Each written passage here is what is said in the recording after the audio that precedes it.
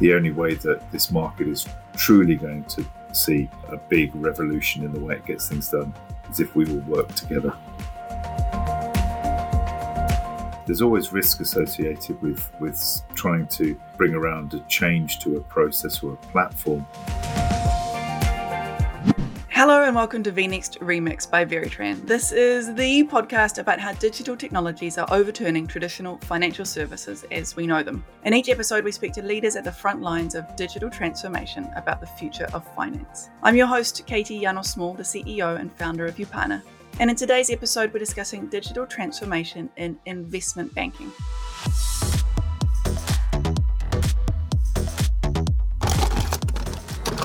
Here to tell us all about it is Spencer McLean. Spencer comes to the world of digital finance after a long career in investment banking. He managed bond syndications for some of the world's biggest borrowers at Credit Suisse, Deutsche Bank, and Standard Chartered. Now, if you're not familiar with investment banking, here's your 101 on the bond market. Bonds are a way to borrow lots of money at once from lots of different investors. For governments, banks, and big companies, often the cheapest way to borrow money is through bonds rather than getting a bank loan. And bonds are a really big business. Goldman Sachs earned around $3.5 billion through bond underwriting last year. So with that introduction, Spencer, welcome to vNext Remix. Hi, thank you, Katie. Spencer, what's the digital transformation opportunity in capital markets? Well, I think it's one that's long overdue for starters. It's some 20 years ago when I worked on the first e-book, as it was referred to then. And since then, there's been very little in the way of change. Currently, we have a lot of new companies that are trying to come in and bring around speed, efficiency, transparency, and ultimately sharper pricing for the users of this market. So tell us a little about how you see that speed, efficiency, transparency can be added to this market, which is, it's kind of a private market and it's very based on relationships, right? It is. So I guess in the sense that it's private, you would call it an OTC. So it's an over-the-counter market. These are definitely public transactions, so they have limitations on the type of investors that can come into it. Often there's a minimum denomination of $200,000, so stopping the pure retail investor coming in. These are the wholesale markets. The process has been one where an announcement is made and marketing of the transaction starts at a price that is considerably back of where fair value for a transaction ought to be seen.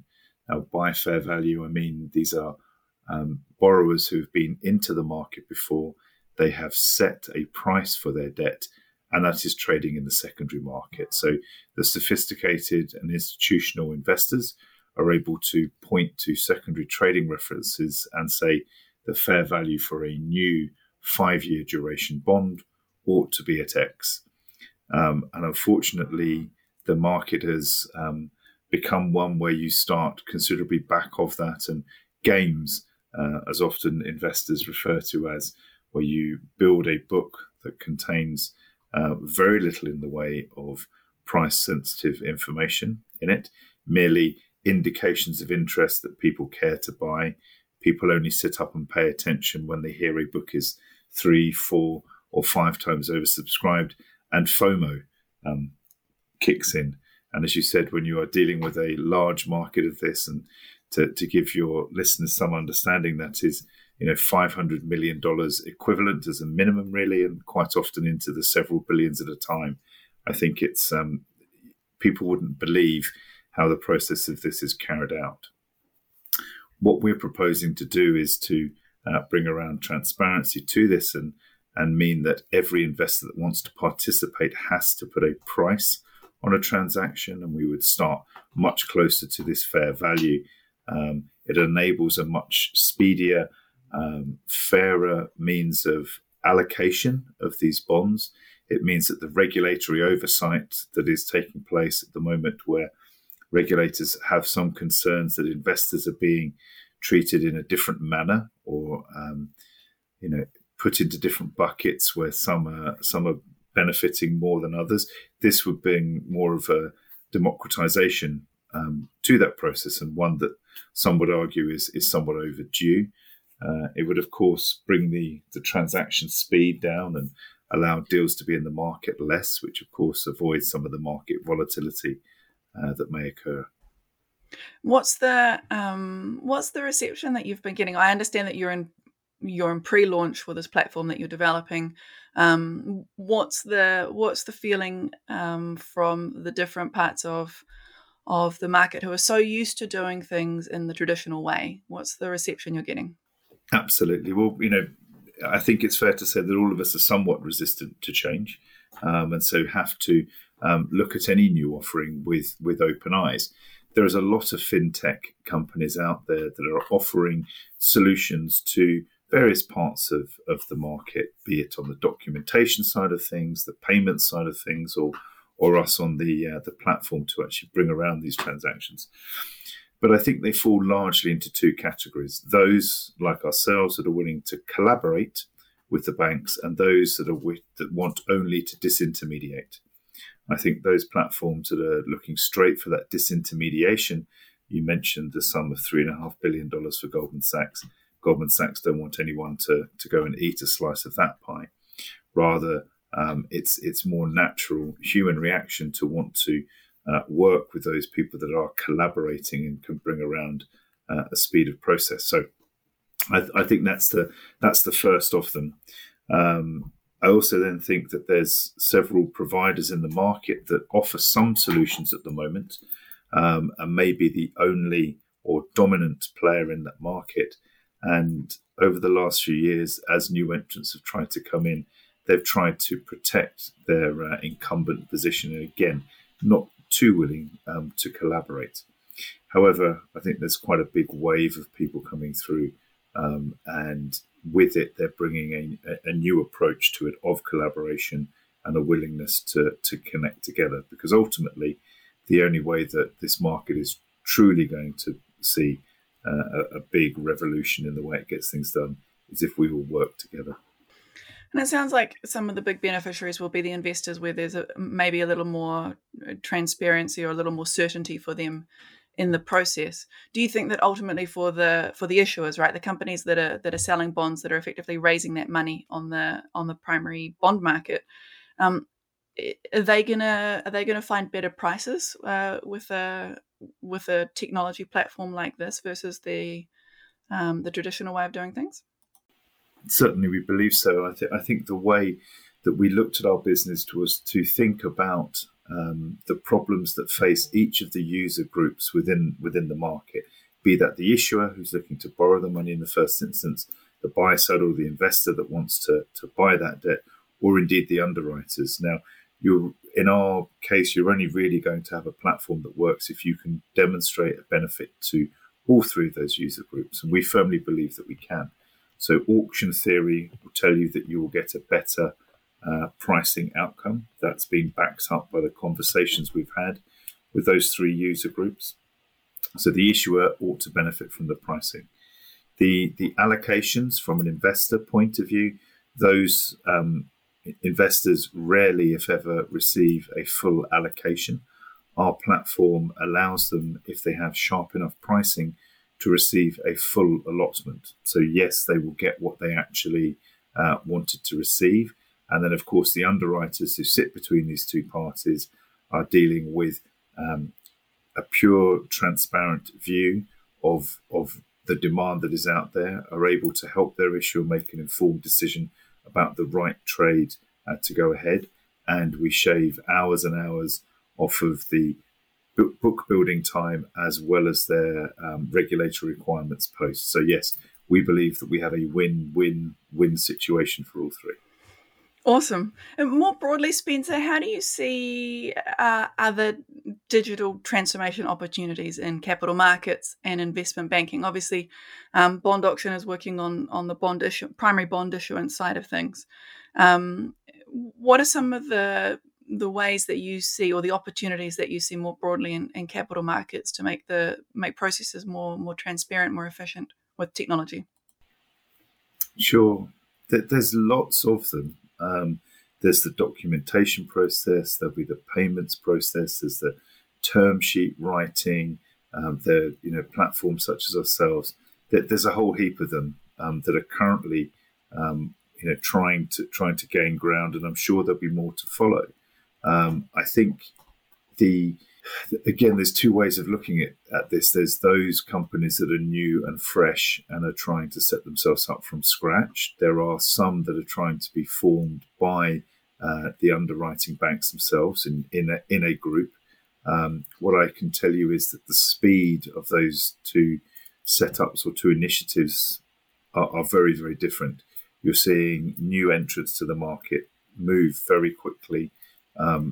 The incumbents or those companies that are being set up by the existing market users, the underwriters, are running at a much, much slower pace.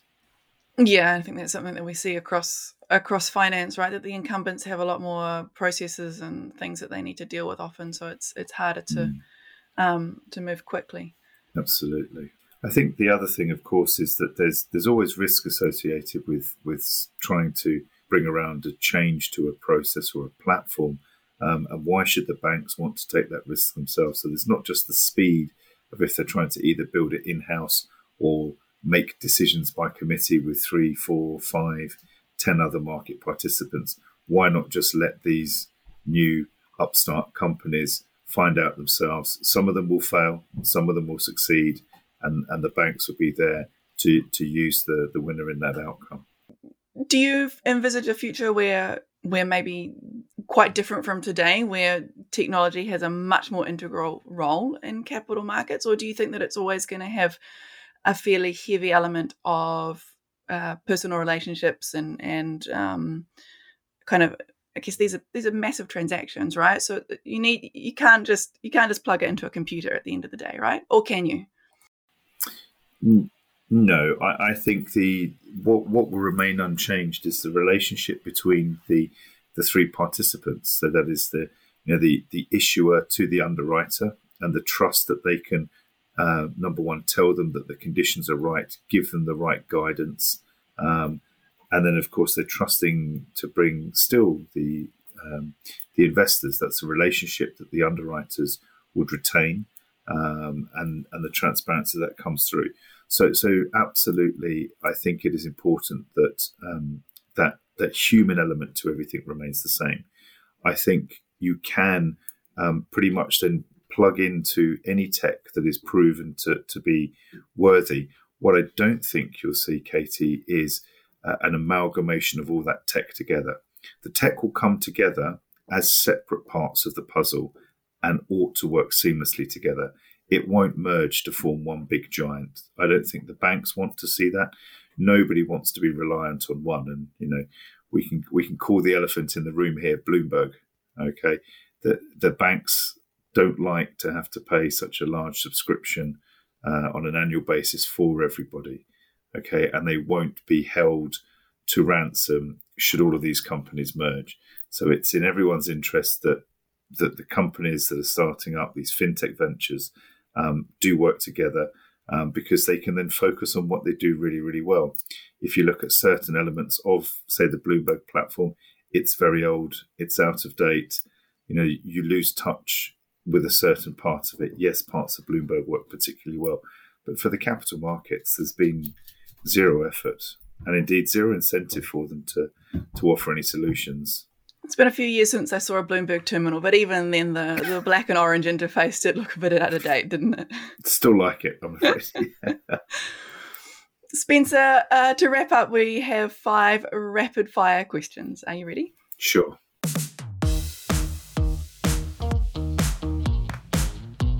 Which book are you reading right now? I've just finished the biography of Brian Cox. He's the actor that plays Logan Roy in Succession. I've been enjoying watching Succession. I didn't enjoy the book so much. I think it's fair to say there's quite an element of the actor in his character. But it did teach me one important lesson: not to go through life with a big chip on your shoulder. Fascinating. I might look that up. Okay. What's the best piece of professional advice that you've received? I think it's one that we all receive very early on in life, really, and that is to ask a question if you don't understand something. Having spent 25 years in the debt capital markets, I thought I'd learned most of it. Coming out and forming this new venture, there's been a lot of things that have been new to me, which has been a fascinating time. And I've asked, I guess, some very basic questions, but I'm very glad I did, because my understanding has increased dramatically over these last 6 months. I think that's great advice, absolutely. What's the app that you use most? Now, I thought about this. I think I'm slightly addicted to Wordle, but I don't know that's really much of an app. Is Apple Pay an app? I don't know. I seem to use that a lot. Stopped carrying a wallet. My train timetable is on the app, and there's one called Spond, which is very useful for tracking the sporting activity of my 4 boys as they are playing fixtures and training during the course of a week. Wow, that's an amazing... Okay, Wordle, I'm totally with you on that one, and I also very respect that they limit it to 1 game a day. Yes. So Apple Pay, Spond, and what was the other one? Your train timetable. My train timetable. Yeah, it's pretty critical. Spencer, when will we stop using cash? So I think in the UK, it's pretty soon for the majority of us. Myself, I've stopped carrying cash around, and indeed my wallet, everything's on my phone with Apple Pay. But I don't think it goes for a good 20 or more years. I think it's quite a generational thing, and people still use cash. Indeed, people still use checks. So I think it'll be around, but I think the percentage it gets used will drop dramatically. Who else do you recommend we invite to this show? So, from my side of things, I would love to see the buy side, or the institutional investors coming through this. I would love to know what they want to get out of digital transformation. We've had a lot of meetings with them, and it's clear that they are keen on seeing some digital transformation. But the question I would love to see put to them, Katie, is are they prepared to potentially foot some of the costs of all these changes? At the moment, it's normally the banks that have to bear the brunt of the bill, and it would be interesting to see if they would, as they will benefit, are they prepared to swallow some of that cost as well? Spencer, thanks so much for joining us today on VNext Remix, and we wish you all the very best with Bond Auction and for the year ahead. You too, Katie. Thanks. It's been fabulous. And thank you for tuning in for this new series of VNext Remix. Be sure to follow us on Spotify and Apple Podcasts and turn on notifications to be the first to hear the next episode. We'll be back soon with more VNext Remix insights.